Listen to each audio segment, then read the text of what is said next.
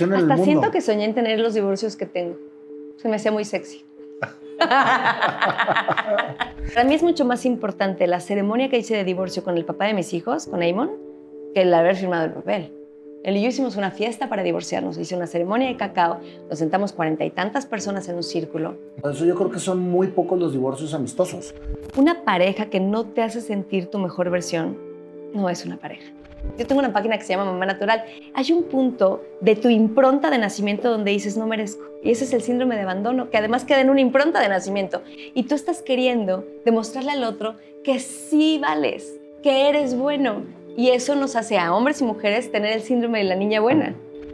Después empiezo con el tema de la lactancia. Y yo les di 3 años a mi hijo y 3 años a mi hija. 3 años. O sea, llegaba corriendo el niño de lactar. Sí, pero ya caminando y me decían, ¿y qué le vas a dar hasta la universidad? Hasta que se case.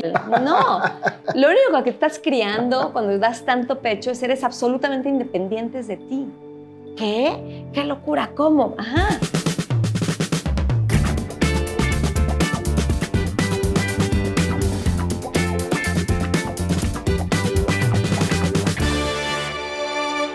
Claudia, qué gusto tenerte en el programa. Gracias. No igual. sabes cómo te admiro.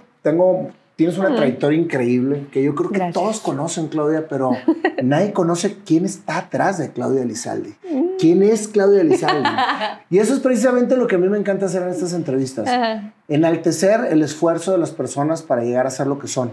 Porque pensamos los que los admiramos y los que los vemos que pues nada más llegaron a la tele o llegaron a la fama o llegaron a tener una gran empresa, etcétera, de la noche a la mañana. Y yo creo que el esfuerzo es precisamente lo que más vale la pena, ¿no? Ay, ese es el camino, claro, el que se disfruta, el que se recuerda con amor, el que quieres compartir, por supuesto, porque lo platicábamos antes de empezar, todo es posible para todos. Y de repente es que sí, pues ella dice eso porque seguro alguien le ayudó, porque seguro es guapa, porque seguro es millonaria, porque... Y sí. ¡Ay, sí!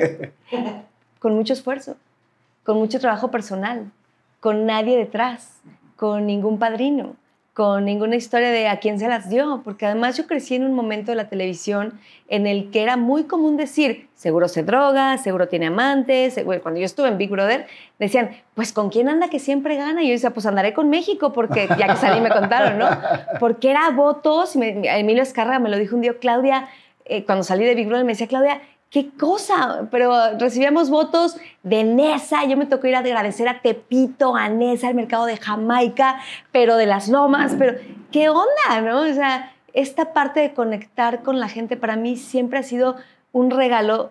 Creo en la empatía, creo en ese valor profundamente, donde tú llegas con alguien y puedes conectar con ese otro, donde entiendes a todos como maestros, entiendes a todos como alumnos. Y entonces, pues un maestro se compromete con el alumno a ser su mejor versión, pero también un alumno se compromete con su maestro a escucharlo y aprender. Y si todos nos pudiéramos ver como lo que somos, alumnos y maestros todo el tiempo, tendríamos más capacidad de ver al otro en su valía, en su luz. Dicen que en la Biblia, yo no soy estudiosa de la Biblia, me gusta escuchar a la gente que es estudiosa, me encanta escuchar a todos y leer a todos. De Talina Fernández, que yo compartí mucho una entrevista que le hiciste a mi amada y querida Talina, que seguro no descansa en paz porque ella jamás va a estar en paz, siempre va a ser una fiesta, siempre va a ser una gozada. ¿Verdad? Qué bruto, qué historia nos dejó, Clau. Ella siempre será fantástica. Y ella y Chao Ortiz, que era el productor de nuestra casa, el programa que ella y yo hicimos juntos, me enseñaron a que todo lo que me cayera en las manos lo leyera. Todo léelo, de todo aprende. Porque le dicen la dama del buen decir, y yo decía, uy, si oyera a Natalina de detrás de cámara, lo bien, era lo máximo. Sí, yo un día me dijo una cosa que aplico para absolutamente todo en la vida. Me decía, no, mi niña, porque yo estaba en mi primer divorcio en nuestra casa, me estaba separando de Alejandro Luquín y tal, y me decía, muy bien, si no estás contenta, vámonos, lo que sigue, ¿no? Yo aprendí de esas mujeres, por eso me gusta hoy contar mi historia con tanto amor y sí, me divorcié aquí, me divorcié allá, porque creo en el amor, creo en construir, pero también creo en dejar ir cuando no corresponde. Claro. Y gente como Talina me lo enseñó. Yo cuando la entrevisté, que fue el año pasado, sí, fue mágico. Acababa de empezar con su novio. Sí. Estuvo fabuloso. Yo compartí eso con todo el mundo y además lo leía y lo comparto porque de ella aprendí a ser libre en el amor. De ella aprendí a ser libre en el sexo. De ella me enseñó esa parte de decir disfruta, disfrútate, goza, entrega, vuela. Ella me lo enseñó. Estuve muchos años conduciendo con una mujer como Talina y tantas mujeres que yo decía cuando escribí en Instagram despidiéndome de este plano de Talina, decía, es que qué afortunada de las mujeres que he tenido en mi vida. Las mujeres de mi vida son de las cosas que más cerca me hacen sentir de Dios, porque estoy rodeada de mujeres extraordinarias, de mujeres profundamente inteligentes, bellas físicamente, poderosas económicamente, de mujeres completas y de mujeres que principalmente, y porque están paradas ahí, aman a los hombres. ¿Sabes qué, Clau? Todo empieza precisamente en abrirte a que siempre estés aprendiendo. A que sí, o sea, lo que dijiste ahorita de el maestro y el alumno es la humildad de siempre aprender de quien tengas enfrente. Siempre. Y a veces vivimos tan acelerados, Clau, que no volteamos a ver la grandiosa beneficios, bendiciones que nos pone el universo en cada momento. Vivimos ensimismados, pensando que nuestros problemas son los más graves. Así es. Que somos lo máximo. Esta frase que siempre decimos, ¿no? Y es que la gente es bien pendeja. Y yo digo, tú eres la gente para otro que está diciendo la gente es bien pendeja. Sí, o sea, totalmente. Tú eres esa gente para otro y tienes que entenderte como parte del todo. No todos te tienen que caer bien. No te tienes que llevar con todos. Yo soy experta en poner sana distancia. Antes de la pandemia, durante la pandemia, después de la pandemia. Distancia, Clau? La madurez, los años, el entender que no todos son para ti y que cuando ya se acabó la clase hay que irse. Nadie se queda en primero de prepa toda la vida, ni en primero de primaria, ni nada. Avanzamos, evolucionamos. Cuando alguien llega con esta nostalgia de que es que ojalá todo que sea como antes. ¿Como antes cuándo? Como antes cuando tenías 20, 15, 10 en la panza de tu mamá. El tiempo no se detiene, la vida no se detiene, nada es para siempre. Y cuando tú tienes eso en la cabeza, y a mí me entró muy chiquita ese concepto en la cabeza, gozas la vida plenamente. Cuando me preguntan, ¿por qué eres tan feliz? Porque estoy súper consciente de la muerte. Estoy súper consciente que nos vamos a ir. Yo, tú, todos. Y en ese vivir plenamente consciente de la muerte, vivo plenamente consciente de la vida. Vivo. Estoy absolutamente enamorada de la vida, absolutamente agradecida cada día de que me despierto. Y eso me hace conectar desde otro lugar con el entorno, pero también me hace poner distancia cuando no pertenece, me hace poderme enojar cuando me quiero enojar y gritar cuando quiero gritar y ser yo cuando siempre. Aceptar tus emociones. Porque, exacto, esta parte de, ay, no te enojes, ay, no, eso no se dice, ay, no, eso no se hace. ¿Por qué? ¿Por qué eso no se dice? ¿Por qué eso no se hace? Si eso es lo que te hace humano. Cuando a mí me toca dar conferencias, les digo, esta no es una conferencia que nunca se van a enojar, ni que nunca van a llorar, ni que... Esta es una conferencia de acepten su humanidad, acepten sus emociones, que traen un mundo de información. Las emociones son información. Cuando algo te hace enojar, te está diciendo, muévete, cabrón. Cuando algo te hace llorar, te está diciendo, ¿qué información? O sea, ¿qué pasa ahí? Cuando algo te hace reír, sonreír, es quédate, abrázalo. Sí, pero ¿sabes qué? Nos enseñan a ser felices, a buscar la felicidad. A que si no es felicidad, entonces estás erróneo. Y no nos enseñan a abrazar la tristeza. No nos enseñan a gozar. ¿Qué tal esa película, Intensamente? Buenísimo. Qué bonita la tristeza con la alegría, ¿no? Totalmente. Pero es que cuando tú aceptas la emoción que estás viviendo, la haces consciente, en ese momento entonces dices, ¿qué es lo que tengo que trabajar? Estoy triste. Ok, estoy triste. Bienvenida a tristeza. ¿Qué tengo que trabajar? Porque estoy triste. Ah, pues estoy triste por esto, por esto y por esto. Ah, entonces ahí tengo que enfocar mi tristeza. Sí, o a veces no sabes ni por qué estás triste. Hay un libro que se llama Este dolor no es mío. A veces no sabes ni qué está pasando realmente y es nada más dejar ser, dejar pasar. Porque yo en esta frase, Nando, la voy a decir en inglés porque la dicen en inglés, ahorita lo modificamos, esto de it's okay not to be okay. For how long? No mames. ¿No? Sí. Está bien no estar bien, sí, pero ¿por cuánto? Espérate, ¿no? O sea, porque sí, claro que hay que aceptar la emoción y hay que dejar que la emoción sea, pero pues no, tampoco te me claves, porque yo creo, es más, decía Jaime Sabines, no lo sé de cierto, lo supongo. Un poco lo sé de cierto porque tengo una cierta edad para saberlo de cierto. El mismo tiempo que tardas en irte a la mierda, tardas en salir de ahí. Si tú te permites un mes, vas un mes para atrás. Si tú te permites un año toma salir. Si tú te vas a dar 10 años de depresión, son 10 años para salir. ¿cuánto tiempo quieres invertirle a tu dolor? El tema es que no podemos salir del dolor, de la depresión, hasta no ser consciente qué lo provocó y trabajar para poderlo mandarlo eliminar a la chingada. Completamente. Completamente. Esto me hace sufrir. Yo creo, esta frase la digo mucho, que el dolor es inevitable, el sufrimiento es opcional. Totalmente. ¿Estás de acuerdo? 100%. Yo creo que hay cosas que duelen, punto. Estar sufriendo por ellas... Pero ¿sabes qué? Vivimos en una sociedad de victimismo. Entonces, me va ser mal, víctima... no, a mí me va peor. ¿No? Pues sí, pero el ser víctima te arropa la sociedad y dice, ay, pobrecita, es que le pasó. Claro, es que está viviendo. Sí, entonces, me siento a gusto siendo víctima, entonces voy a seguir en este estado. Me funciona, entonces voy a seguir en este estado. Se me murió un ser querido. Pues se me murió, exacto. Ese es el grado máximo de victimismo. Se me murió. Coño, se murió él, ella se murió. Sí, y duele. Claro que duele. Y ojo, pero la vida va sigue. a doler toda la vida. El tema es que hay cosas que te van a doler toda la vida. Cuando tú te rompes una parte del cuerpo, supongamos la rodilla, el tobillo, no sé si se han roto algo, yo no, pero sí sé porque veo a la gente que se ha roto alguna parte del cuerpo. Siempre hay un pequeño dolor ahí, cuando hace frío. Cuando de repente te mueves, sí, cierto. Regresa sutilmente y se vuelve a ir. Pero hay algo ahí. Es más, si te cortan una parte del cuerpo, dicen que la gente sigue sintiendo esa parte del cuerpo. Hay algún dejo, queda. Lo mismo cuando algo impactó tu alma.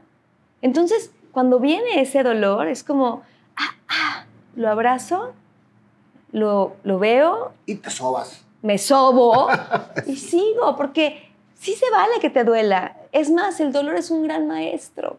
El error es un gran maestro.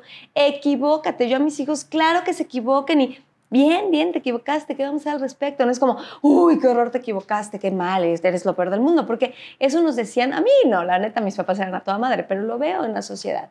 Y yo me veo producto de la educación que recibí en mi casa, por supuesto. ¿Cómo fue tu infancia? ¿De dónde eres, Clau? De la Ciudad de México. ¿Eres de aquí? Sí, yo tuve una infancia muy feliz, pero muy comprometida con cuidar. Entonces, de repente sí siento que mi infancia fue como de una mini señora. Porque cuando yo paso de primero a segundo de primaria, mi hermana va de tercero a cuarto. Mi hermana nació, le falta un poco de oxígeno y entonces, que es una mujerona. La verdad es que sí, luego la gente me dice, wow, lo que has hecho. No, wow, lo que ha hecho mi hermana, que luego no se lo reconoce ella misma. A mis papás le dijeron que mi hermana iba a ser dependiente de ellos toda la vida y mi hermana maneja, trabaja, tiene hijos, ya se casó, tuvo 2 hijos, ya se divorció.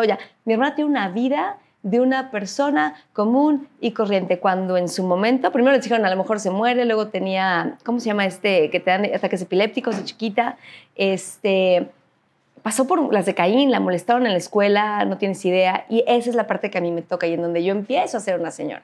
Con ella, con historias de mi familia que nadie me dijo, encárgate, realmente. Yo entendí que me tenía que encargar de que mi mamá fuera feliz, de que mi papá estuviera bien, de que la familia estuviera unida, de que nadie molestara a mi hermana. Entonces traías cargando un peso. Entonces fue una que infancia. No te correspondía ni por la edad, ni porque era tuyo. Cero me correspondía, sí, cero, las salvavidas. Entonces, ¿sabes a cuántos niños madré de chiquita? ¿Sabes cuándo entendí que yo era chaparrita? Nunca entendí, porque me tenían miedo. Y era una pulga. Pulguita. Pero cabrona. Uy, no se metían. Yo agarraba, empecé por defendiendo a mi hermana y luego a todos los que había que, según yo, defender. Claro que llegaban y me decían, Claudia me molestó, Claudia tal, y ahí salía Claudia con su capa de, ¿qué pasó? ¿Por qué le dijiste eso? ¿No? Me acuerdo un día que le dije a un chavo que yo, Mauro, no me acuerdo cómo se llamaba, sus papás y mis papás eran amigos de los directores de la escuela. Sentía un profundo compromiso él con estar bien en la escuela, yo también. No me acuerdo ni qué hizo. Y yo, cabrona, le dije, pues híncate para pedirme permiso. Para pedirme perdón, y cuando se hincó le dije que no. ¡Qué canija! Era una niña cabroncita. Pero ¿sabes qué? Yo creo que era precisamente todo el coraje y la impotencia que tenías por lo que veías que le hacían a tu hermana. Ah, no, sí. Bueno, cacheteé amigas. No tienes idea. O sea, era de que molestaban a mi hermana y se les dejaba ir un bólido encima. Se les dejaba ir un pequeño bólido que era un huracán. A mí me decían la niña margarina. ¿Ubicas a la niña margarina? La que salía con un globito y luego... Porque la gente me dice, es toda linda. Sí. Y efectivamente soy toda linda, pero de repente muerdo. Y regreso, ¿no? A ser toda linda. Porque me gusta ser linda, pero cuando las injusticias me prenden como si fuera yo un incendio. El ver a la gente que abusa de otro. Porque sí, cuando fui niña vi eso y no lo supero, no lo soporto y soy cabrona, sí lo soy. Y me gusta hacerlo. Estoy completamente en paz con esa parte de mí y me fascina. Soy Leo, soy ascendente Sagitario. Sí, en serio, sí soy puro fuego. Y enciendo así, así. Con las cosas que son injustas. Pues que a mí me lo parecen, vete a saber si sean injustas. Pero es que si a ti te lo parecen, si a ti te lo parecen, son injustas para ti. Lo que a mí me parece injusto, lo que me parece que alguien está abusando de mí o de otros, la gente que abusa, la gente que de repente le das la mano y se toma el pie, o que se enoja contigo, ¿no? Que ya le prestaste dinero, que ya le fuiste el favor, que ya le ayudaste aquí, y que cuando ya le dices que no a uno, ya eres la peor persona del mundo. Ubicas a esa gente claro. que dices, si nos están viendo y son así, hagan el esfuerzo por trascenderlo. Creo que todos hacemos negocios y unos nos salen bien, unos nos salen mal y demás, pero si la intención personal es buena, las cosas van a terminar bien. Pero si es joder, que en mi caso jamás ha sido esa, pero veo que la gente de repente si quiere abusar, yo bajo el pie de una manera, no tienes idea. Y luego me dicen, ay, pero van a pensar que no eres buena, me vale madres, quiero que piensen que no soy buena para que no se me acerquen. Quiero que crean que es una cabrona. Sí, me gusta que piense cierta gente eso, Nayo, y ¿sabes por qué? Porque es un gran casting. Y a estas alturas de la vida, uno que ya pasó por tanta gente abusiva, yo soy muy giver, soy dadora. Me fascina dar. En principio por el síndrome de niña buena. Claro que yo tenía un síndrome de niña buena toda mi vida y de querer que todos estén bien y que todo esté bien. Y claro que había un síndrome de abandono ahí. Y es un síndrome de abandono pues medio baboso que mucha gente tiene cuando nació por cesárea. Porque cuando tú naces por cesárea y te mandan a un cunero y empiezas a llorar y terminas por consolarte solo, hay algo dentro de ti. De hecho, venías del vientre de tu madre y demás. Esto está comprobado científicamente. Yo tengo una página que se llama Mamá Natural y es un tema que me apasiona profundamente. Hay un punto de tu impronta de nacimiento donde dices, no merezco. No merezco. Y ese es el síndrome de abandono, que además queda en una impronta de nacimiento. Es imposible entenderlo de manera consciente, es absolutamente inconsciente ese síndrome de abandono. Y tú estás queriendo demostrarle al otro que sí vales, que eres bueno. Y eso nos hace a hombres y mujeres tener el síndrome de la niña buena. Pero era un síndrome de la niña buena. Pues porque el síndrome de abandono... Pero también era una dualidad de la niña defensora. Entonces la niña buena era así, eres la niña chantilly. Totalmente. Sí. Oye, pero fue una infancia así, muy divertida, en el que, fíjate, yo me voy a describir de niña. Me subía a los árboles al más alto escalando con la pestaña pintada. Eso me describe perfecto. Era muy entrona, muy coqueta. Y mi mamá me tenía que hacer la cola de caballo 40 veces hasta que me quedara perfectamente pegado el pelo. Y decía, no, te salió un pelo de aquí, ¿no? Era muy vanidosa, producía obras de teatro desde niña. Mi primera empresa la puse a los 17 años, por eso, por inquieta. Me conseguí mi primer trabajo a los 10, por eso, por inquieta. A ver, y antes de irte a esa etapa, cuando tú eres niña y estabas precisamente en todo tu entorno, de la niña buena, la niña defensora, la niña inquieta, la niña coqueta, cuando tú estabas sola en tu intimidad, ¿cómo visualizabas tu mundo? ¿A qué jugabas? ¿Qué te veías haciendo? Te voy a responder con la mayor de las honestidades y por eso yo regreso a esa niña y siempre la besuqueo en la cara y le doy gracias. Yo jugaba a ser esta mujer que soy. Eso es maravilloso, es una bendición. Jugaba a ser empresaria, jugaba a ser conductora. Me encantaba Verónica Castro, la noche no, me disfrazaba de ella. Tenía 10 años y yo conducía con mis primos y mi papá nos ponía la cámara y nos grababa y yo salía haciendo Verónica Castro a los 10. Soñaba con ser conductora, soñaba con ser productora, soñaba con ser mamá, soñaba con tener mis recursos propios, con ser una mujer libre desde la economía. Lo he sido toda mi vida. Soñaba con salir en revistas, soñaba con la vida que tengo. Fíjate cómo lo decretaste también. Es que todos lo decretamos y todos lo vivimos y lo visualizamos, Clau, pero de repente se nos desvía la vida y empezamos a vivir bajo reglas, bajo patrones, bajo etiquetas, bajo todo, y te empiezan a alejar de tu esencia y por eso hay tanta frustración en el mundo. Hasta siento que soñé en tener los divorcios que tengo. Se me hacía muy sexy. ¿Y cuántos llevas? Llevo así legales el de mi papá de mis hijos, porque ahí sí firmé, yo no sé por qué firmé, pero firmamos y muy buena onda. Dicen que sabes con quién te casaste cuando te divorcias, se portó muy buena onda, porque yo tenía mayores ingresos y en principio me tocaba a mí darle a él, y él fue como de no, buena onda. Ni de broma. Entonces sí, bien. porque ahora los jueces son así, ahora divorciarte es así, el que tiene mayor economía sostiene al otro, ¿no? Digo, si están los niños, si estuvieran mis hijos con él, no están con él, están conmigo. Entonces yo los mantengo y soy muy feliz con eso. Y tengo completa paz en ese sentido y sé que cuando a su papá le vaya muy bien, y yo siempre voy a creer que le va a ir muy bien, él también va a entrar al quite en ese sentido. Claro. Pero entra como puede y mis hijos son muy orgullosos de su papá.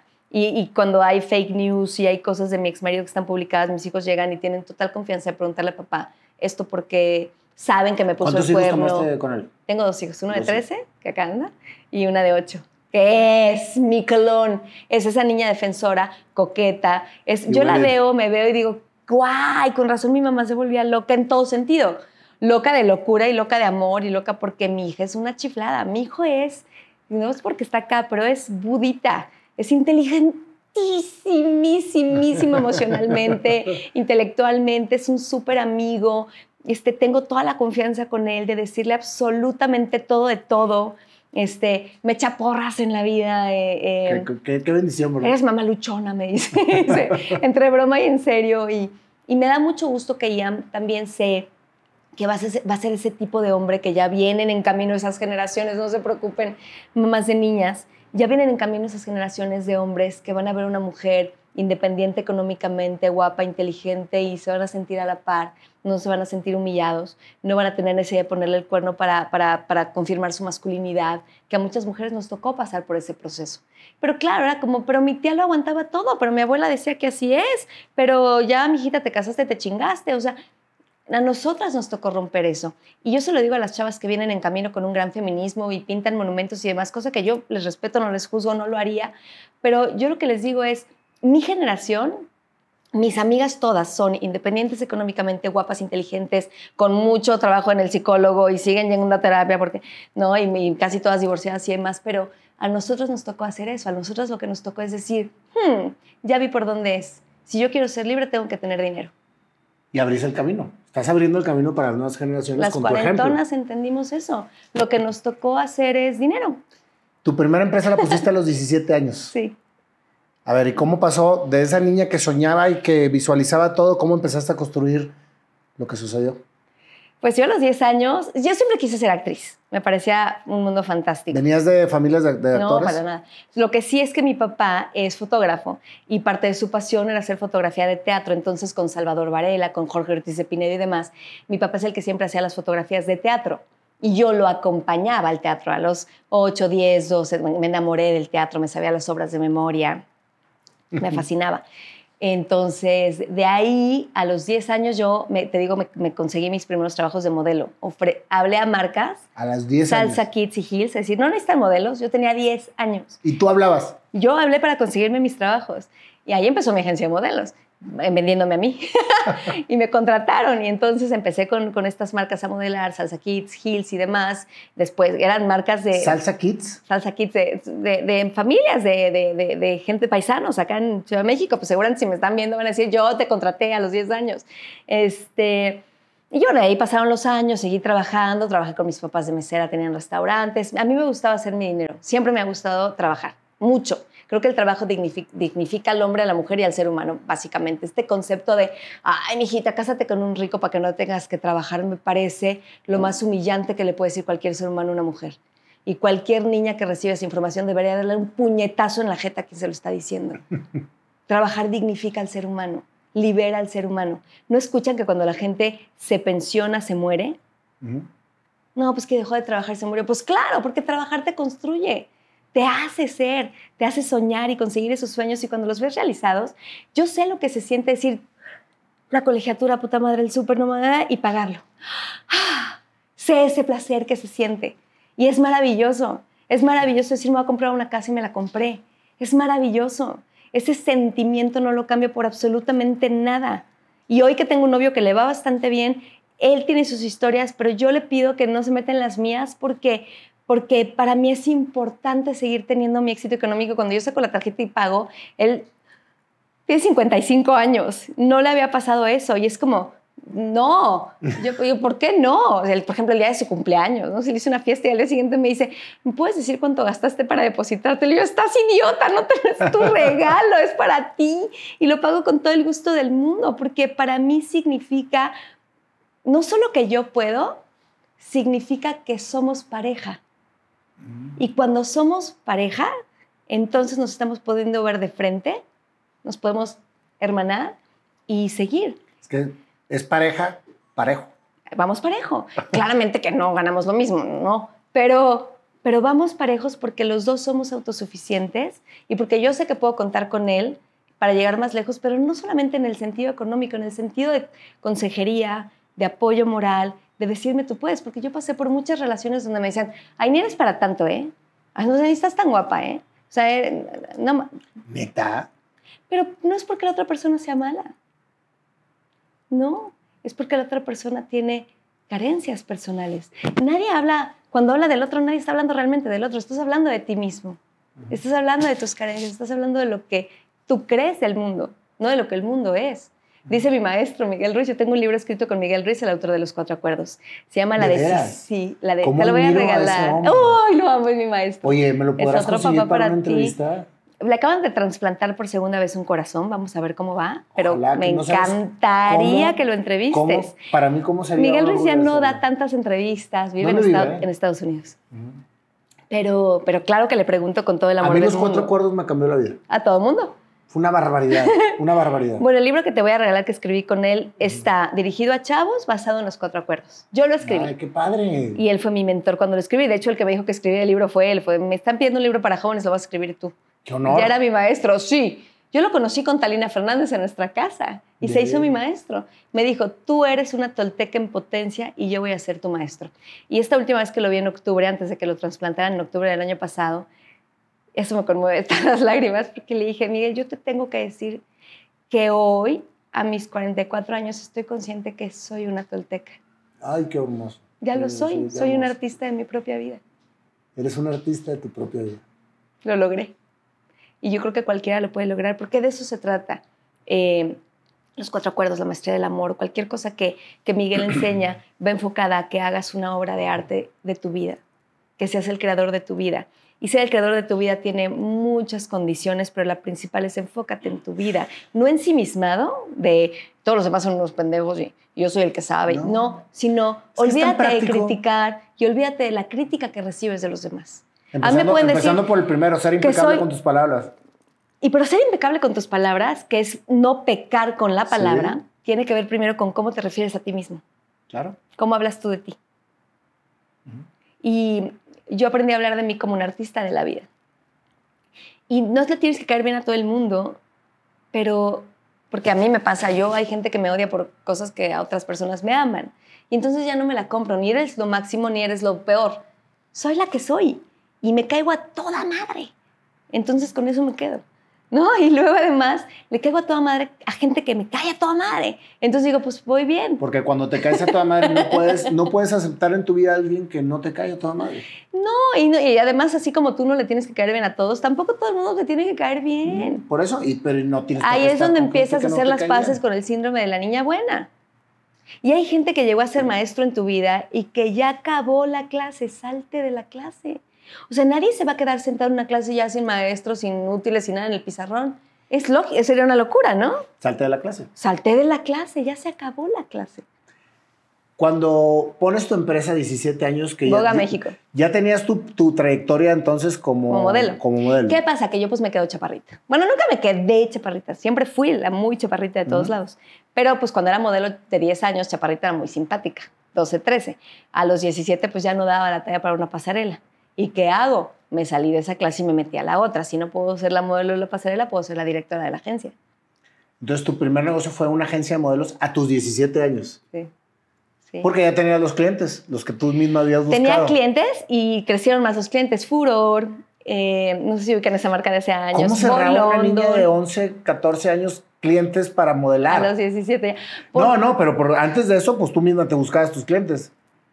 Pues hay de tener un gran poder de convencimiento. ¿Estás de acuerdo que si tú recibes la llamada de una niña que habla por teléfono tradicional, porque pues no sé si era de tiqui, hola, quiero ser modelo? Y además yo tengo voz de niña, siempre he tenido. Cara, y tenía una vocecita así, sí, la tenía, claro, tiernísima. ¿Cómo te pelaron? Habría que preguntarle a ellos. Porque yo, lo que sí les puedo decir es que yo nunca me cuestioné que no fuera a funcionar. Nunca dije, ¿y si no funciona? ¿Y si no me pelan? ¿Y si se ríen de mí? No, pues ibas con todo el convencimiento de que ibas a obtenerlo. Totalmente. Para mí era obvio el sí. Pero fíjate, es interesantísimo lo que estás diciendo, porque tú tenías el convencimiento de lo que ibas a hacer y tú expresabas al que te estaba contestando ese convencimiento. Así he vendido casas, así he comprado casas, así he hecho muchas cosas en la vida. En la locura de esas cosas que ven en internet de dilo, créelo, tapping, Oye, con una mamá que te peinaba así hasta el último pelito. Pero porque yo le pedía, por mi mamá me iba yo así despeinada. Mi mamá era de, a mí tráeme 8, pero sé feliz. Mi mamá, y yo era muy de 10. ¿Siempre te apoyaron tus papás? Sí, toda la vida. Yo traía 10 porque tenía muy buena retentiva. En la clase ponía atención, y ya. Entonces ya no estudiaba realmente, me aprendía las cosas. Yo soy actriz y siempre fui. Y para mí es muy fácil aprenderme las cosas de memoria. Cuando trabajé en Canal 22, cosa que ya no sé si podría volver a hacer. Y cuando lo cuento con mucho... digo, güey, estaba loca. Me aprendía 3, 4 páginas de corrido y las daba a cámara, a cuadro.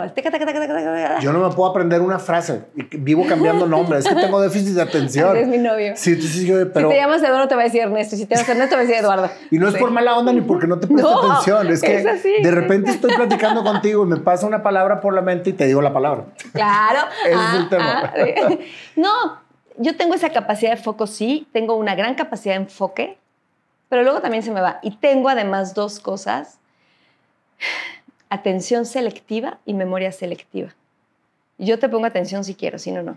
Y me acuerdo de las cosas que quiero, de las que no me acuerdo. Pues es que es un poquito los rasgos del déficit de atención. O sea, puedes ser distraído con lo que no te interesa, pero lo que te interesa, pues ve lo que pasa en mis entrevistas. O sea, yo estoy enfocadísimo en lo que tú me estás diciendo. Porque te interesa, porque claro. me interesa, me apasiona. Entonces yo creo que todos tenemos un poco de déficit de atención. Yo creo que todos tenemos alguna cosa en la cabeza.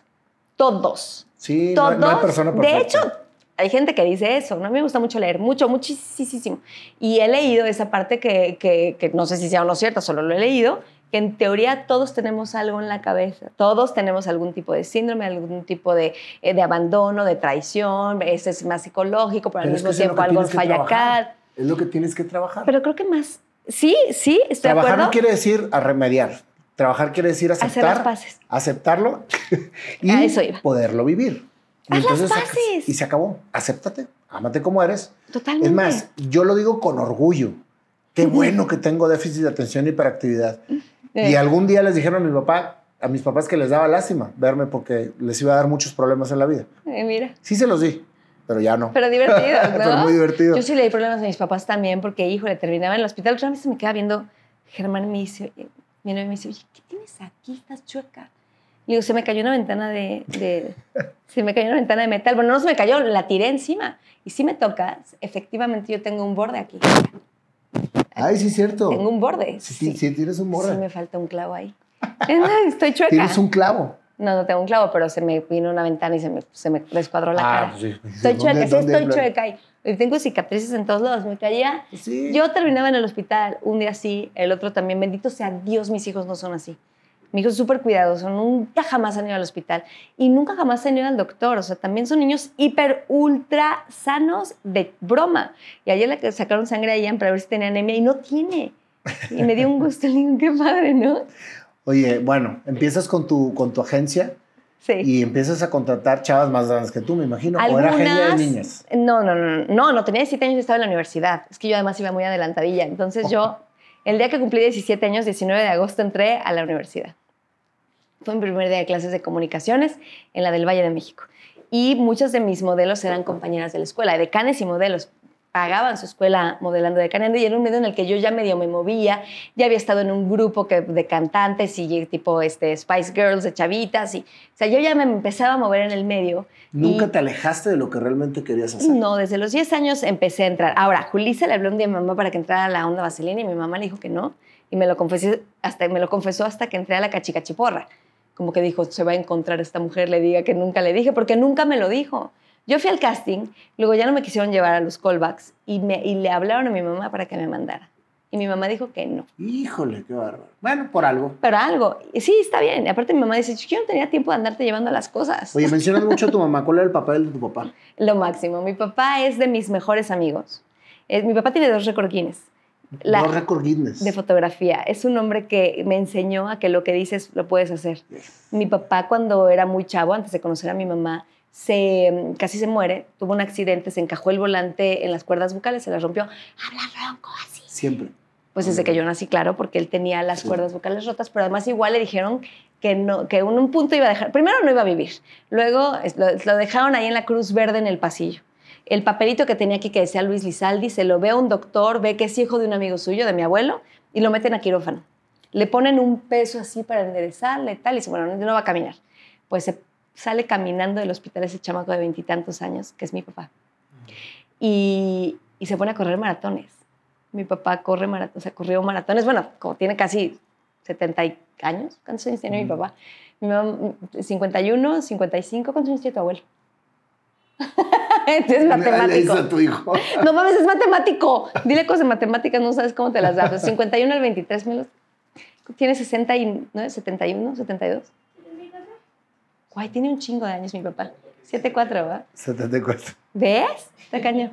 Bueno, mi padre, que es guau, sigue corriendo. Obviamente caminó toda su vida. El que se iba a morir. El que se iba a morir y luego no iba a caminar. Ese señor que hace fotos por todos lados, que cualquier persona que me dice, tu papá me hacía las fotos de la escuela, lo adoro, mi papá es un hombre amorosísimo, muy centrado, que siempre me dijo, nunca hables mal de la gente. O sea, si no tienes algo bueno que decir, no digas nada. Y es el que me ayudó, excepto a cantar, porque un día sí me dijo, ay, no, Claudia, cantas feo. Cuando yo quería de la onda vaselina. Y él fue el que, o sea, yo tengo todavía que conquistar mi voz, conquistar ese comentario en papá, que lo que mis papás no querían es que yo entrara al medio, de alguna manera. ¿Tenían miedo? Pues quién sabe qué tenían, porque después lo terminaron apoyando. Siempre me apoyaban, pero en ese momento no sé qué pasó, pero no querían. Y entonces mi papá me dijo, eso yo le creí. Digo, no tengo la gran voz, pero yo creo que cualquiera puede cantar. Ahora lo creo. Dímelo a mí, yo empecé a los 46. ¿Ves? Yo voy a empezar a los 45 casi. Voy a tomar clases de canto. Y entonces, no, mi papá tiene un papel en mi vida de enseñarme que todo es posible. Voy a hacer un récord Guinness, lo hace. Voy a hacer otro récord Guinness, lo hace. Voy a viajar muchísimo con mi mamá.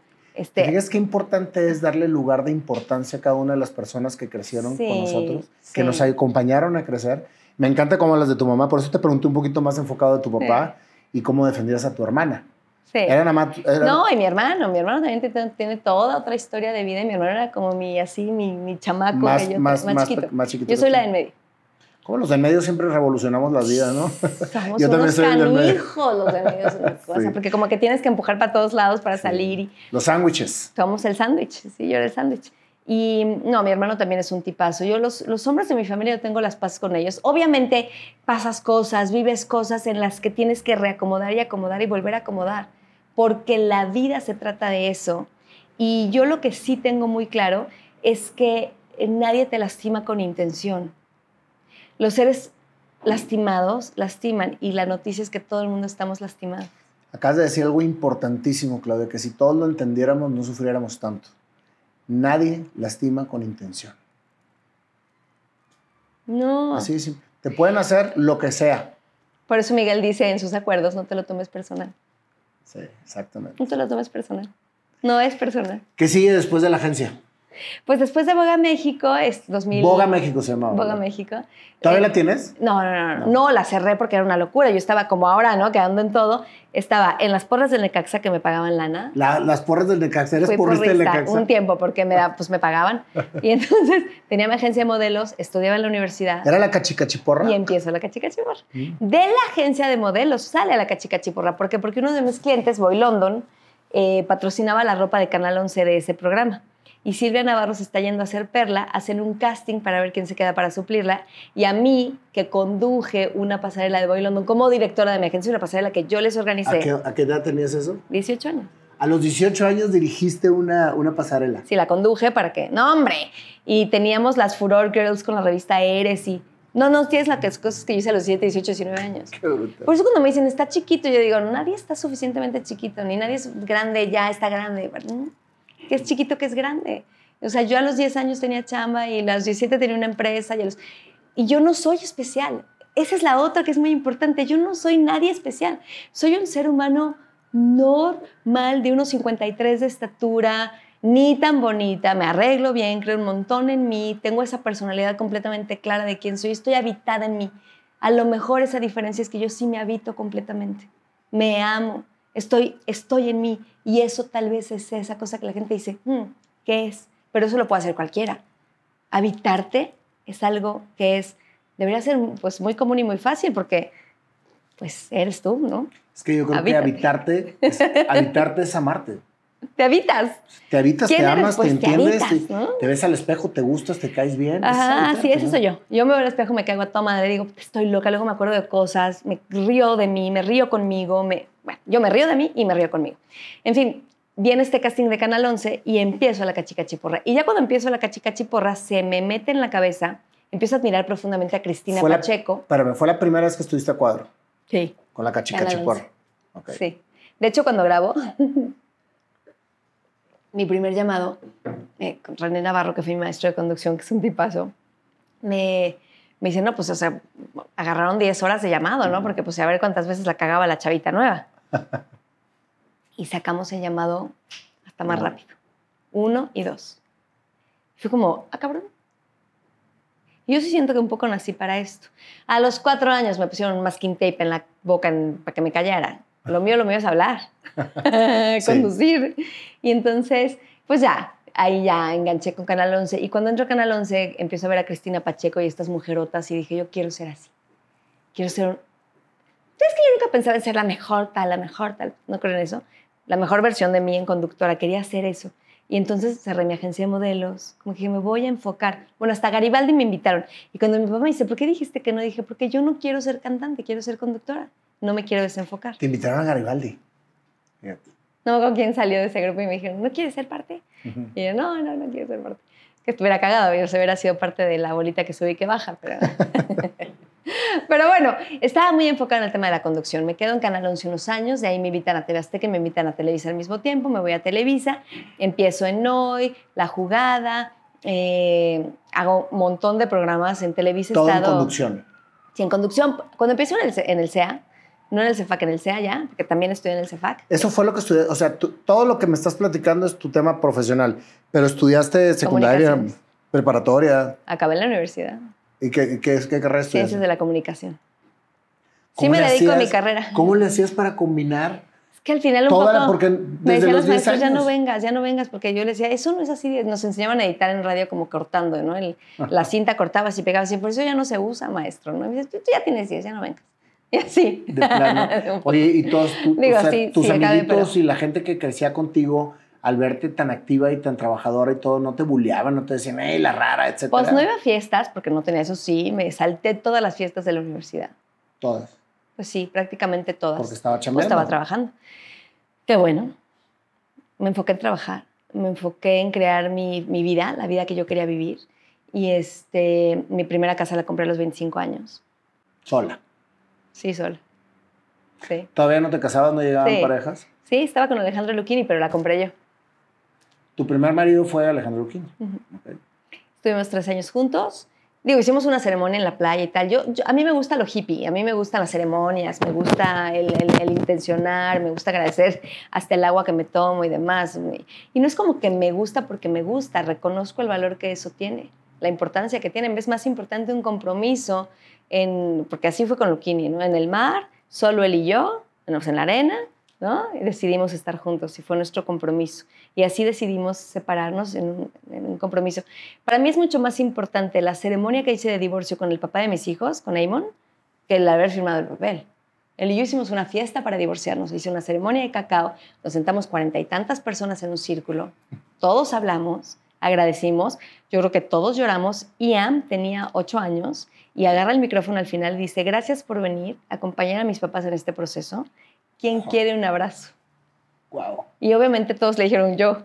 Ian fue persona por persona dándoles un profundo y hermoso, porque abraza bien bonito. Ahorita que te doy un abrazo, les di un abrazo a cada uno. Eso para mí es mucho más importante que el haber firmado. Claro, después firmé, pero... Pero te fijas cómo... Eso es significar la vida. La aceptación de una etapa y el momento de venerarla y terminarla como es, cambia por completo el camino que sigue. Ah, sí. Porque, claro. Dime por favor, eso yo creo que son muy pocos los divorcios amistosos o de las parejas que siguen después de divorciados juntos, pero es el papá de tus hijos. Es el papá de mis hijos. Y me llevo re bien con su novio, me cae a toda madre Paulina. Me pone likes en las fotos que subo con mi novio. Me abrazó cuando estaba terminando con mi exnovio. Dice, porque todavía me dice, Ivonne, pues, ¿qué tenías que aprender todavía que te metiste en esta relación? Fue una relación dura, con un gran ser humano, que estuve comprometida con él, lo quiero mucho, le admiro muchas cosas, pero no estábamos hechos el uno para el otro y creo que los dos nos regalamos mucho.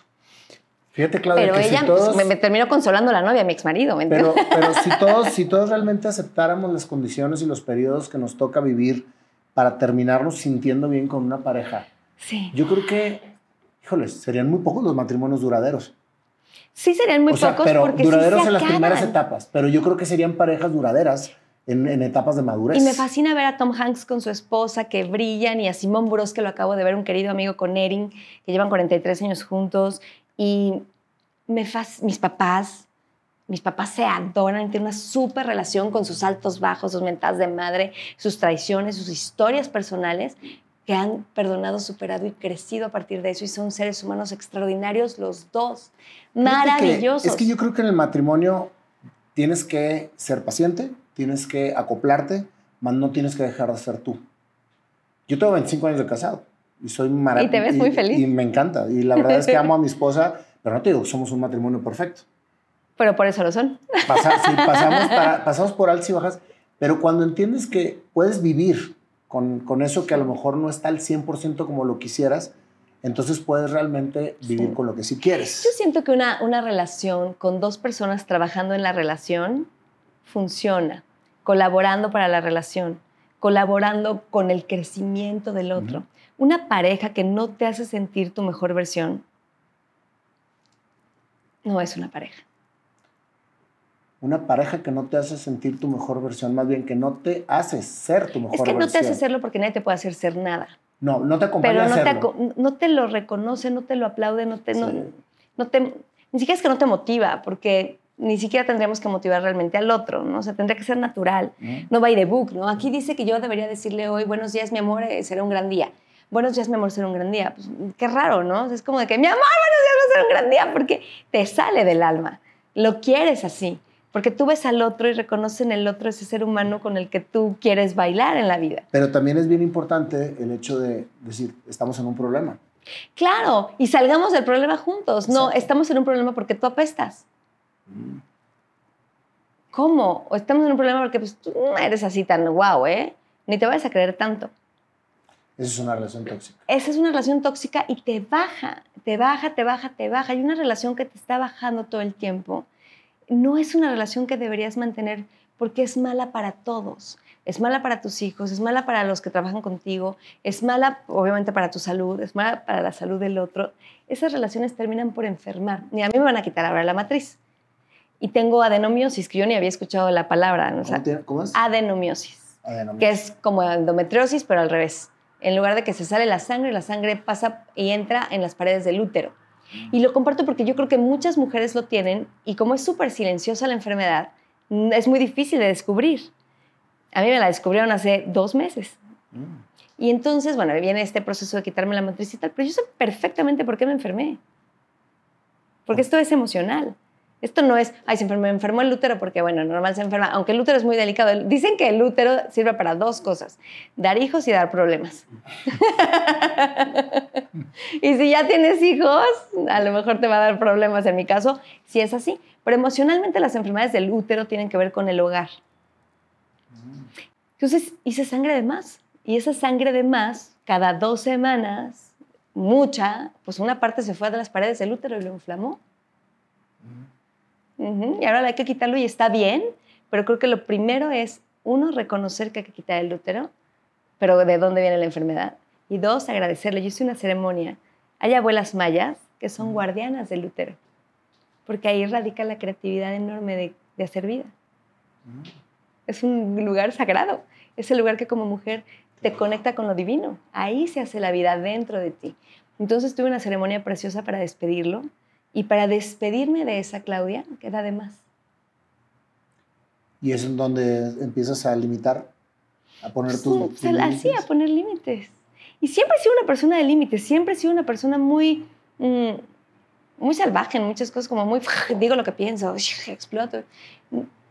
Yo siento que ponía límites, pero muy dentro de mí había esta sensación de que yo tenía que generar de más, sobre todo cuando ya tienes 2 hijos. Pero es que esta sensación viene desde niña, desde que estabas defendiendo a tu hermana. Seguramente. Y no siento que esté mal, tampoco que esté bien. Siento que tiene consecuencias, como todo. Yo en el libro con Miguel Ruiz digo, nada está bien, nada está mal, pero todo tiene consecuencias. ¿Qué consecuencias quieres vivir? ¿Qué decisiones tomas? Esta es una consecuencia de algo que yo quería vivir y que yo manifesté en mi vida. Porque las mujeres que creamos relaciones de hombres que dependen de nosotros, ¿qué estamos pensando? Que no somos suficientes y tienes que depender de mí para que no te vayas. Claro. Entonces, tuve que cambiar eso para estar en una relación como la que estoy hoy. Estoy profundamente feliz, creando desde otro lugar, pero también para reconocer esta enfermedad, porque no la vi, no me la vi, me hicieron muchos estudios. Era como yo tenía un dolor profundo cuando me bajaba y se me inflama horrible y todo un tema que les cuento, es muy femenino el tema, pero sí lo quiero decir porque a veces no compartimos estas cosas y luego dicen que cuando tú sanas en voz alta, a veces evitas que otros mueran en silencio. Cuando sanas en voz alta, Cuando evitas que otros sanas mueran. en voz alta, puedes evitar que otros mueran en silencio. Okay. Por eso las redes sociales son tan poderosas, por eso entrevistas como esta, por eso cosas como las que tú haces son tan poderosas, porque realmente, decían los prehispánicos, que lo que hace tu mano derecha lo sepa la izquierda. Lo sepa. Porque eso es la evolución. Cuando yo comparto algo que a mí me está pasando, y tú dices, a mí me está pasando eso. O, esta chava se divorció y le valió y se volvió a comprometer y lo publicó y se dio cuenta que no era y volvió también a terminar y vuelve a publicar. Y ahorita está con una pareja feliz. Y está feliz. ¿Sabes qué? Yo puedo. Claro. Y me lo dicen. Claro, yo te veo y digo, yo puedo. Y yo les digo, claro que puedes.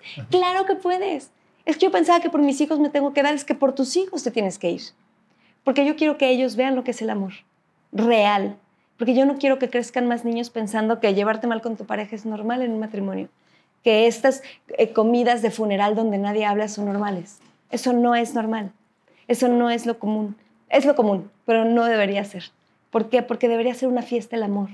A los 10 años de casados, no mames, sí, a los 15, a los 20, a los 30. Y ahí va a haber cosas que obviamente te chocan del otro. Obviamente, es el otro. Una pareja está hecha para incomodar. Te incomoda lo que dices, lo tengo que cambiar. Pero sí, saca lo mejor de ti. Pero saca lo mejor de ti. No permitas que saque lo peor de ti. No, ves, si está saliendo lo peor de ti, es porque no puedes. No. Muévete, ya no están cuadrando bien. Cámbiate de salón. Cámbiate de salón. Es como que a fuerza esta sala preciosa y este espacio que es gris, yo a fuerza quiero poner aquí algo verde chillante. Pues no queda, no combina. Porque a fuerza quiero meter o aquí, no sé, quiero meter la silla alta y comer aquí, a fuerza. Yo, pues voy a estar incómoda, ¿no? Entonces, es muy sutil el trabajar por un matrimonio y dejar a una pareja que no está sumando en tu vida, que está, de hecho, restando. Y así con todo en la vida. Totalmente. Y nadie te puede decir la fórmula mágica. Yo no la tengo. Nadie la tiene. La tienes tú para ti, para tu vida. Yo tengo la mía de mi vida, claramente la tengo. ¿Por qué? Porque sé cuando estoy bien. Y solo a mí no me puedo hacer pendeja. Totalmente. Yo sé, tú sabes, y la gente que nos está viendo sabe si está bien o no está bien. Aquí adentro. Puedes hacer pendeja a la gente de afuera, pero nunca adentro. ¿A ti? Nunca. Nunca. Toda tu carrera como conductora, ¿llegaste a la parte actriz o no? Sí. ¿Saliste en novelas? Ajá. Bueno, cuando empiezo en el CEA me invitan a hacer mujer casos de la vida real. Y haciendo Mujer casos de la vida real me doy cuenta que yo soy una actriz vivencial porque lo viví a full. Es una violación, hija de una prostituta, tarana, y salgo y sentí que me habían violado y que, bueno, una locura. Y entonces dije, wow, y lágrimas negras. Y dije, o sea, te afectaba todo lo que yo no quiero diciendo. actuar. Dije, yo quiero seguir saliendo toda guapita, arreglada, bronceadita, conduciendo. Y me clavé en la conducción y dejé la actuación como que de ladito porque realmente el cuerpo de un actor es un instrumento. Y si tú no estás dispuesto a usar tu cuerpo como un instrumento... O sea, tú hacías diferentes personajes en Mujer Casos de la Vida Real. Hice como 5 mujeres casos de la vida real. Y como 5 programas. El último fue muy fuerte y ese último fue como el que dije, wow, no, actriz, wow, mis respetos. Y lo dejé mucho tiempo guardado en un cajón. Cuando nace Ian, cuando nace mi hijo, yo tenía 31 años. Nace por parto natural en casa, sin anestesia. Precioso. Natural en casa. Igual que mi hija. Ambos son partos naturales, sin anestesia, vividos. Me dicen, ¿por qué quieres sentir? Y yo, ¿por qué no quieres sentir tú? Claro. Yo sí quiero sentir la vida pasando a través de mí. Entonces, después empiezo con el tema de la lactancia, que es, una vez más, usar tu cuerpo como instrumento para alimentar. Tienes que desnudar, pegarte al bebé, si acaso te tapas, si estás en un lugar público, un poco, porque tampoco creas que el bebé avienta la cobija, se está rostizando. O sea, a mí un día me dejó en pelotas en un restaurante, ¿me entiendes? Porque pues, me aventó la cobija, ¿qué es, no? Porque generan mucho calor cuando están mamando. Sudan. Y entonces, yo les di 3 años a mi hijo y 3 años a mi hija. 3 años. Estas locuras tuyas, pero ve la salud. O sea, llegaba corriendo el niño de lactar. Claro, porque sí, pero ya caminando y me decían, ¿y qué le vas a dar hasta la universidad? Hasta que se case. Y yo, sí, lo voy a acompañar en dándole chichi al... No, lo único que estás criando cuando das tanto pecho es eres absolutamente independientes de ti. ¿Qué? ¿Qué locura? ¿Cómo? Ya les diste tanto de ti que mamá, tú y yo, chido. Ya un niño que está insistiendo por atención de su mamá, que hace berrinches continuamente, que es un niño que no tiene todavía eso cerrado, ese eres suficiente. Mis hijos no tienen síndrome de abandono porque no se los llevan a ningún cunero, que ya nos cerramos ahí. O sea, no tienen síndrome de abandono. Nada, no le tienen que demostrar a nadie que valen. Y lo ves en su actitud, y lo ves en no están quedando bien, no están llamando la atención, no tienen esa necesidad. Pero además están nutridos emocionalmente, nutridos espiritualmente, porque el pecho tiene funciones mucho más allá de lo que nosotros vemos como sociedad, porque le hemos puesto tanto velo encima al tema. Yo me dediqué por años a hacer campañas a través de Mamá Natural con la UNICEF, con la Secretaría de Salud aquí en la Ciudad de México, y con Miguel Mancera, con el doctor Agüed a través de la Secretaría de Salud, porque, y mucho de nuestro eslogan con el Instituto Nacional de Perinatología era normalicemos lo normal. Dar pecho mucho tiempo es normal. Eso es lo normal. Lo natural es criar esa vida a través de este acompañamiento. Octavio Paz tiene una frase preciosa de la leche materna, que dice, es ese líquido blanco que nutre ese fruto que se desprendió del árbol. Y es una manera en el que el fruto vuelve a reconectar con ese árbol hasta que está listo para irse. ¿Qué pasa con un niño cuando se cae y está aprendiendo a caminar? Que cuando llega al pecho, escucha a mamá, huele a mamá, siente a mamá y dice, ok, me caí, pero lo voy a volver a intentar. Qué lindo. Es precioso. La lactancia es preciosa a niveles tan sutiles y profundos que es difícil describirlo. Pero yo me volví una activista por la lactancia de manera muy profunda, porque a mí cuando algo siento que va a importar y que va a impactar en la sociedad, me tiene completa. He trabajado con prácticamente todas las fundaciones de este país y de otros países por eso. ¿Qué es lo que te iba a decir? Porque tú toda tu carrera la has combinado con la parte altruista, con la parte de comunicación social. Siempre, desde niña, Pero y también obviamente cuando ya tienes un micrófono tienes más capacidad de hacer y más capacidad de acción y nunca lo he obviado. Nunca he obviado esta posibilidad. Trabajo con Greenpeace, sí, soy imagen de Greenpeace, de Oceana ahora, que cuida los océanos, obviamente trabajo con Teletón de toda mi vida, de siempre trabajo con el Teletón, porque entiendo la parte de la esperanza en la discapacidad. La discapacidad es remediable porque el cuerpo entra en otras funciones a suplir esas carencias. Entonces una persona que no ve es una persona que escucha, que a través del oído puede meter. Acabo de ver un video de una niña que le están pegando a la canasta de básquetbol, ella está escuchando, no ve, está escuchando y encesta. ¿Por qué? Porque está escuchando y su capacidad auditiva es inmensa. El cuerpo suple, siempre. Es que yo creo que tendríamos que cambiar la palabra discapacidad por capacidades especiales. Son distintas. Y en el Teletón te dicen, sí es una discapacidad, pero luego esa discapacidad genera otras capacidades. Capacidades especiales. De superhéroes. Se convierten en superhéroes. Es una cosa. Es increíble. Yo en el programa he tenido el honor de tener, por ejemplo, a un abogado invidente y súper exitoso. Y viaja solo. Y anda solo. Litiga. Y digo, ¿cómo le haces para leer contratos? Pues todo se puede.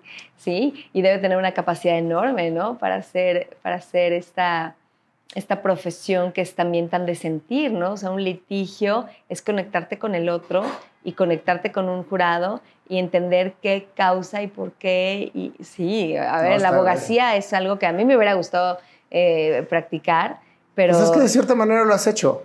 Siempre estás viendo por la justicia. Sí, te juro. Pues sí, puede ser. Somos el que somos, ¿no? No nos podemos negar a nosotros mismos. ¿Has navegado por un mundo del espectáculo sin caer en todas las trampas del espectáculo, por lo que he platicado contigo? Empezaste muy, muy directa esta entrevista diciendo, yo soy lo que soy porque lo logré ser sin ayuda de nadie y sin dárselas a nadie y sin estar con nadie. Pero fíjate que desgraciadamente el medio del espectáculo está sumamente estigmatizado por la gente que piensa que el que crece tiene que hacer algo para crecer. Y creo que en muchas veces, pero también el que hace las cosas bien, el que tiene talento, el que persevera, el que pica piedra y el que hace las cosas. Y justo pues, me ha tocado los últimos 3 días entrevistar a muchas personas del medio y la mayor parte coinciden en el tema de si haces las cosas bien te tardas más, pero duras más. Qué bonito. Coincido plenamente. Yo tengo 25 años en esta carrera. En enero de este año cumplí 25 años desde que empecé en Canal 11. ¿Y nunca te has vuelto, te has visto inmiscuida en algún tipo de acoso, de abuso, de propuesta? Hubo un par de personas que me hicieron alguna propuesta a las que les regresé el no divino en la jeta y fue como, ok. Y yo tengo una energía muy fuerte, o sea, muy clara. Y es clarísimo que no. ¿Sabes por qué te lo pregunto? Porque toda la gente que está afuera tratando de que se dé cuenta que en realidad se pueden hacer las cosas bien. Vas a llegar más lejos. Cuando eres experto en lo que quieres hacer y te vuelves un apasionado de lo que haces, ese es tu principal estandarte. Y es maravilloso que obviamente hoy cada vez más gente se cuida. Propuestas había. Gente que decía, yo a como de lugar llego, llegaba. A ver, yo no lo voy a negar. Y uno sí. No diremos quiénes. Sí. No pasa nada. Yo decía, cuando salió mi tío, yo decía, ¿y si hacemos el movimiento de las que dijimos que no? Y no fuimos la protagonista. Y no estoy diciendo que las protagonistas dijeron que sí, para nada. Pero sí era un mundo difícil. Sí era. Y digo era porque cada vez, al hacerlo más público, se ha vuelto más a lo que vas. Eres bueno en tu trabajo, vas. Y aún seas bueno en tu trabajo, en esto me voy a decir gente que apestas en tu trabajo. El trabajo público es muy difícil en ese sentido porque tú tienes que aprender a lidiar con que hay gente que de verdad no le gusta lo que haces. De verdad, ni siquiera lo están diciendo por molestarte. No saben lo que dicen. Pues quien de verdad no le gusta mi trabajo, o sea, y no pasa nada. No pasa nada. Y hay gente que de verdad le gusta tu trabajo y conecta con él. Hay gente que le gusta un cierto actor y hay gente que le choca. Y luego hay gente que le gusta a todo el mundo, ¿no? Y eso está padrísimo también. Y luego también lo ves en su vida y dices, chin, pero acá les fue mal. O sea, la vida es... Tenía una amiga que decía, un poquito de miel y un poquito de mierda. Totalmente. Y a veces aquí está la miel y aquí la mierda y luego acá la... Y así. Entonces, volvemos a los 4 acuerdos. No te lo tomes personal. Segundo acuerdo. Sé impecable con tu palabra. Sí, tú sé impecable con tu palabra, pero de ti mismo. 2, no te lo tomes personal. 3, no hagas suposiciones. 4, haz lo máximo que puedas. Y Miguel decía que si pudiera volver a escribir el libro, en haz lo máximo que puedas, pondría entre paréntesis y date cuenta que lo haces. Porque en el momento que tú tomas una acción, esa era tu mejor versión. Con el conocimiento que tenías, la energía que tenías ese día, lo que habías comido, si traías un pedo atorado, si hiciste lo mejor que podías. Por lo tanto, date cuenta que lo haces y sé compasivo contigo. Tendemos a exigirnos muchísimo, pero exigirnos sin hacer lo que tenemos que hacer. Y esa es una cosa que de veras, es como dice, me quiero ganar la casa del TEC, me quiero ganar la casa del TEC. Pero ¿y compraste boleto? No compré boleto. Un ejemplo muy, muy, muy estúpido, pero la verdad es que así somos regularmente. Porque siempre... Porque no quieres la casa. A mí la palabra es que es una palabra que borré de mi diccionario. Aborrezco. Y cuando alguien me dice, pues es que, no los oigo. Llegué tarde, lo que pasa es que había mucho tráfico. Es que, güey. Yo a toda la gente que trabaja conmigo le digo, tú dime que te dio hueva, que estabas cansado, que quieres descansar, lo cual es súper válido, que quieres vacaciones, que traes un pedo atorado. Pero no me digas, es que mi abuelita se murió, porque no tienes 4 abuelas. Y ya se te murieron 3. Sí, exacto. Ah, no, sí tienen 4, ¿verdad? No tiene 6. ¿Cuántas chingadas abuelas tenemos? Pero Oye, no, ¿sabes? Sí, totalmente. Y luego, peor es que tú no me explicas. Es que tú, o sea, te la avientan a ti. Sí. La cagan y el pedo es tuyo. Está ¿no? buenísimo eso. Sí. O sea, ¿cómo? Totalmente. Bueno, ahorita, Klaus, estás en una etapa de tu vida en la que hay mucha estabilidad. Te veo realizada, te veo con mucha energía hermosa, positiva. Gracias. Estás en MasterChef, que yo creo que se divierten muchísimo, ¿verdad? Es el programa que más he disfrutado conducir en mi vida. Es horas y horas y horas y horas de foro. Y lo he gozado. Es muy bonita la cocina. La cocina es convertir lo que la tierra nos da en algo delicioso. Y eso lo hace sagrado. Y que te nutra. Y que, o sea, a mí la cocina me encanta y me gusta mucho cocinar.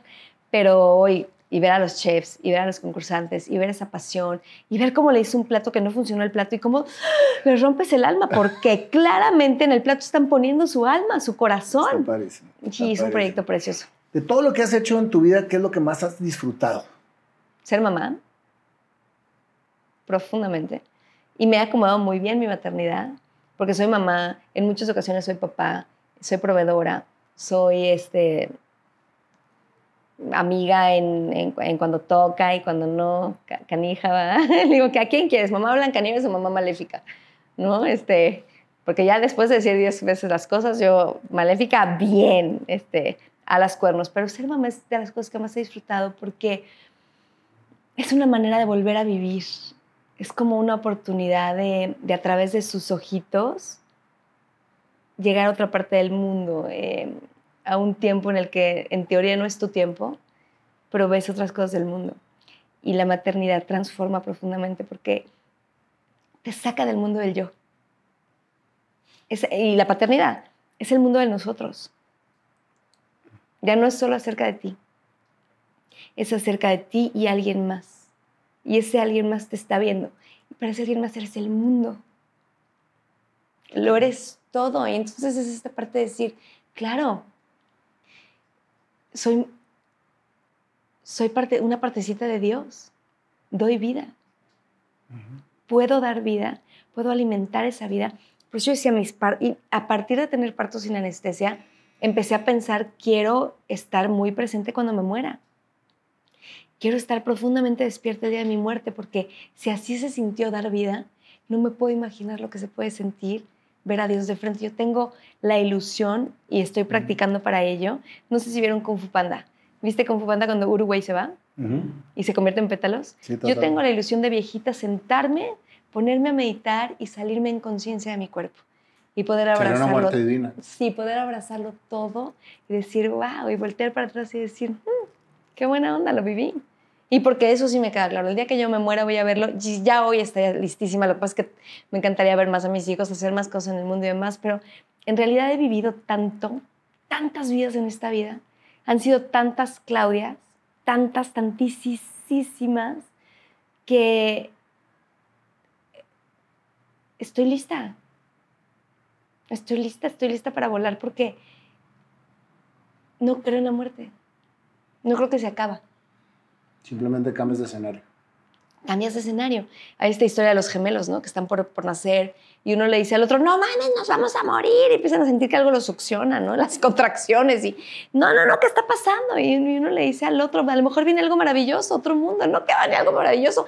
Si esto es maravilloso, mira lo que tenemos. Tenemos la comida cuando la necesitamos, estamos calientitos, esta agüita que nos abraza y empiezan a nacer. Y todo lo demás es todo lo demás. Entonces, yo creo que el momento en el que nos vamos es eso. No, pero aquí lo tengo todo. Yo veo este mundo como una gran escuela, bella, en donde hay alumnos de muchos distintos planetas, muy diferentes unos de los otros, pero venimos a aprender unos de los otros. Y por lo tanto es un desperdicio cuando tú no te permites aprender del otro.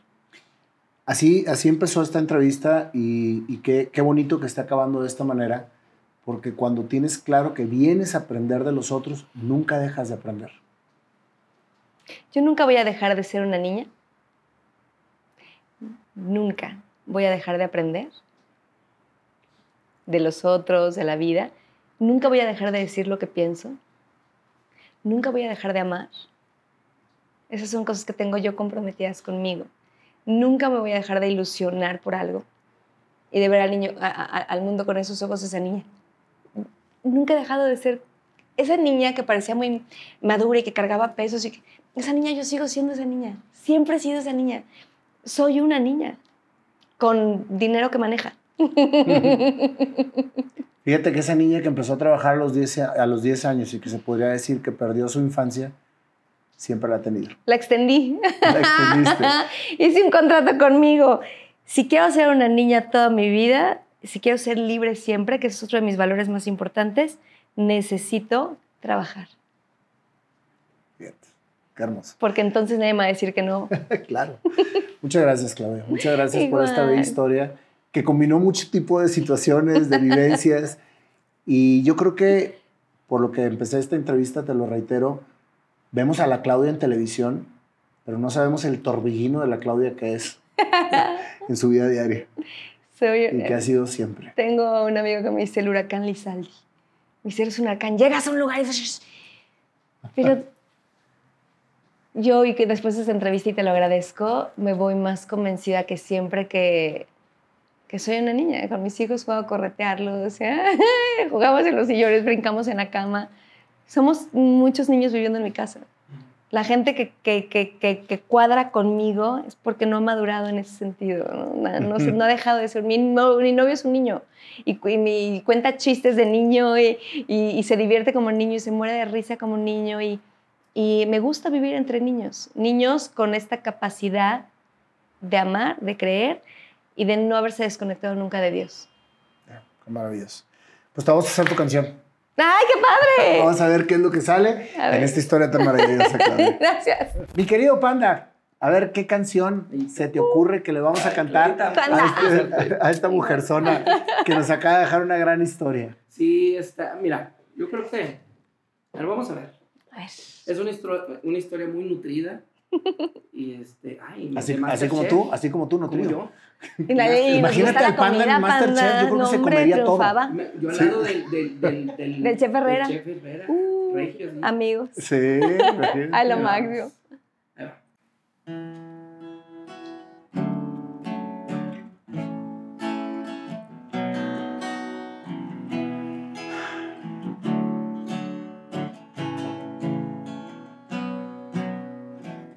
Una niña chaparrita, llena de energía, nació.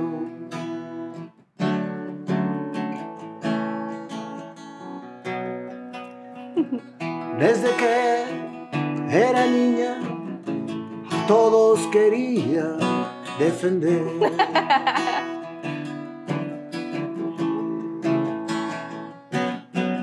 Soñaba con ser actriz y cantante.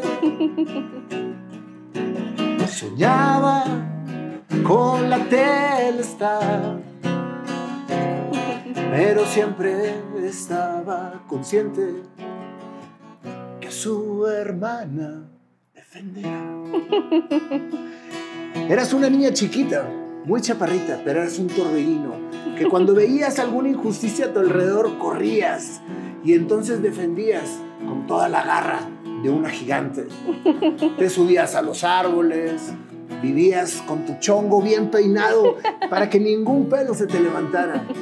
Eras como la niña chantilly, que eras dulce, dulce, dulce, pero cuando veías algo, lo defendías a morir. Tu vida siguió. A tus 10 años empezaste a trazar el camino de tus sueños. El teléfono agarraste. Hola, ¿tendrás trabajo para mí? Quiero ser modelo. Pues ¿qué pasó? Que Claudia lo consiguió. De los 10 a los 15 años trabajó. Y a los 17 su agencia puso. ¿Quién lo iba a creer? Pues ella lo creyó y así lo creó. Y todo para adelante instante, nadie la paró. A la televisión entró, un casting ella pasó y todo comenzó. El sueño catalizó, pero en ella crecía ese amor para vivir. Nunca, nunca cesó, siempre creció y en una mujer te convirtió. Toda esa infancia, esa juventud que fuiste dejando atrás por estudiar y trabajar, todas las fiestas de la universidad dejaste atrás, pero tus sueños las cumpliendo. Creo que esa gran admiración que tienes por tu papá, por tu mamá, te forjaron precisamente para lograr y para nunca claudicar. Las situaciones de la vida te fueron llevando a seguir creciendo para cumplir tu sueño. Le metiste a todo lo que te presentaban. Pensaban que cuando ibas a hacer tu casting en el Canal 11, ¿sí?, para las porras... A la cachicachiporra. A la cachicachiporra, sí. Porque aparte fuiste porrista del Atlas. O sea, del Necaxa. Del Necaxa, perdón. Algo me tenía que equivocar. Pero bueno, fíjate cómo todo se fue conjuntando. Y tu inicio en el cuadro chico precisamente nació de algo que venías haciendo con pasión. Sí. Pensaban que el casting iba a ser largo, que te ibas a equivocar muchas veces. Y a los dos, más bien en 2 castings aventaste todo el programa. Imagínate nada más. Sí. La que quiere hacer las cosas, nadie nunca la va a parar, porque todo tiene un porqué. Y eso fue lo que a ti te hizo siempre, siempre crecer. De repente llegó una etapa en tu vida en que faltaba todavía consolidar un sueño. El ser mamá. El ser mamá, y lo explicaste muy bien, es volver otra vez a mirar la vida. Al dejarte de ser tú y ver por los 2 y después por los 3. Porque una mamá tiene la gran magia de poderse dividir en los hijos que tiene y puedes sacar adelante toda esa casta. Cuando tuviste a Ian, que aquí está, Ian, se iluminó en ti una nueva era de la vida. Sí. Parto natural en tu casa, sin anestesia. Hiciste un amante de la lactancia y entendiste el poder que tienes como madre. Sí. Las cosas viste de una manera diferente. Y creo que todo lo que venía, ya tenías fortaleza para poderlo obtener. Porque esa fuerza que te dan los hijos es una mano de Dios que te la tiende para seguir adelante en la vida.